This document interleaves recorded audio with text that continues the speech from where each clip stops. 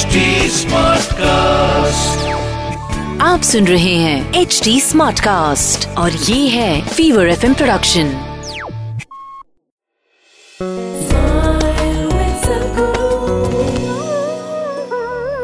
Is it true pregnant women should not do Omkara? If yes, why? They should do. Why? Who said they should not do? No, they must do, I would say, because you're not just giving a body to the child in many ways. Who you are is being imprinted upon the child. So how you keep yourself during your pregnancy is a very, very important thing.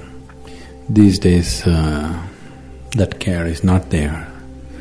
But traditionally in India, a pregnant woman was kept in such a protected atmosphere, Who should see her and who should not see her also was decided by somebody who is little intuitive. Do you know this?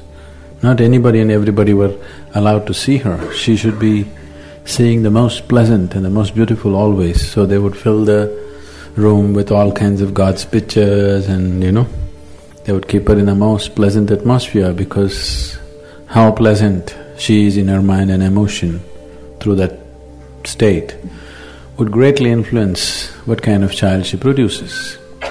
Right now the human population is way beyond what it should be on the planet.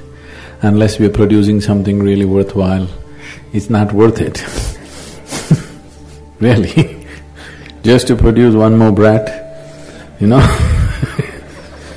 Really, we have to look at this. It's not everybody's right. People think it's their right to have children. It's not so. Because it's not just about you, isn't it? It's not just about you, it's about the whole world, how it is. So, of course an individual has to decide this, but it would be wonderful if people chose more consciously whether they need to have children or not, and if they need to have, are they willing to dedicate their lives to that extent to bring up the child in a certain way. Simply produce one and leave them here, there and try to manage things and you experience them as real horror in your life.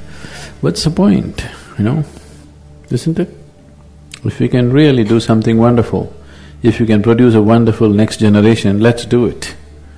If it is not so, if it's not within our capabilities to do that, we better not attempt such things.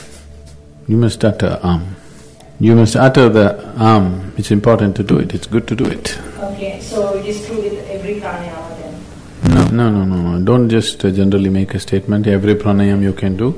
There are many things a pregnant person should not do because it involves certain level of… You should not do…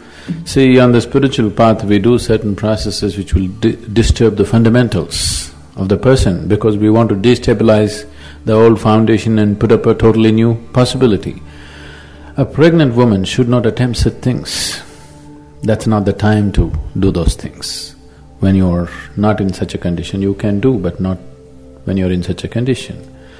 You asked about Now every pranayam is too much of a generalization. आप सुन रहे हैं HD Smartcast और ये था Fever FM production. HD Smartcast.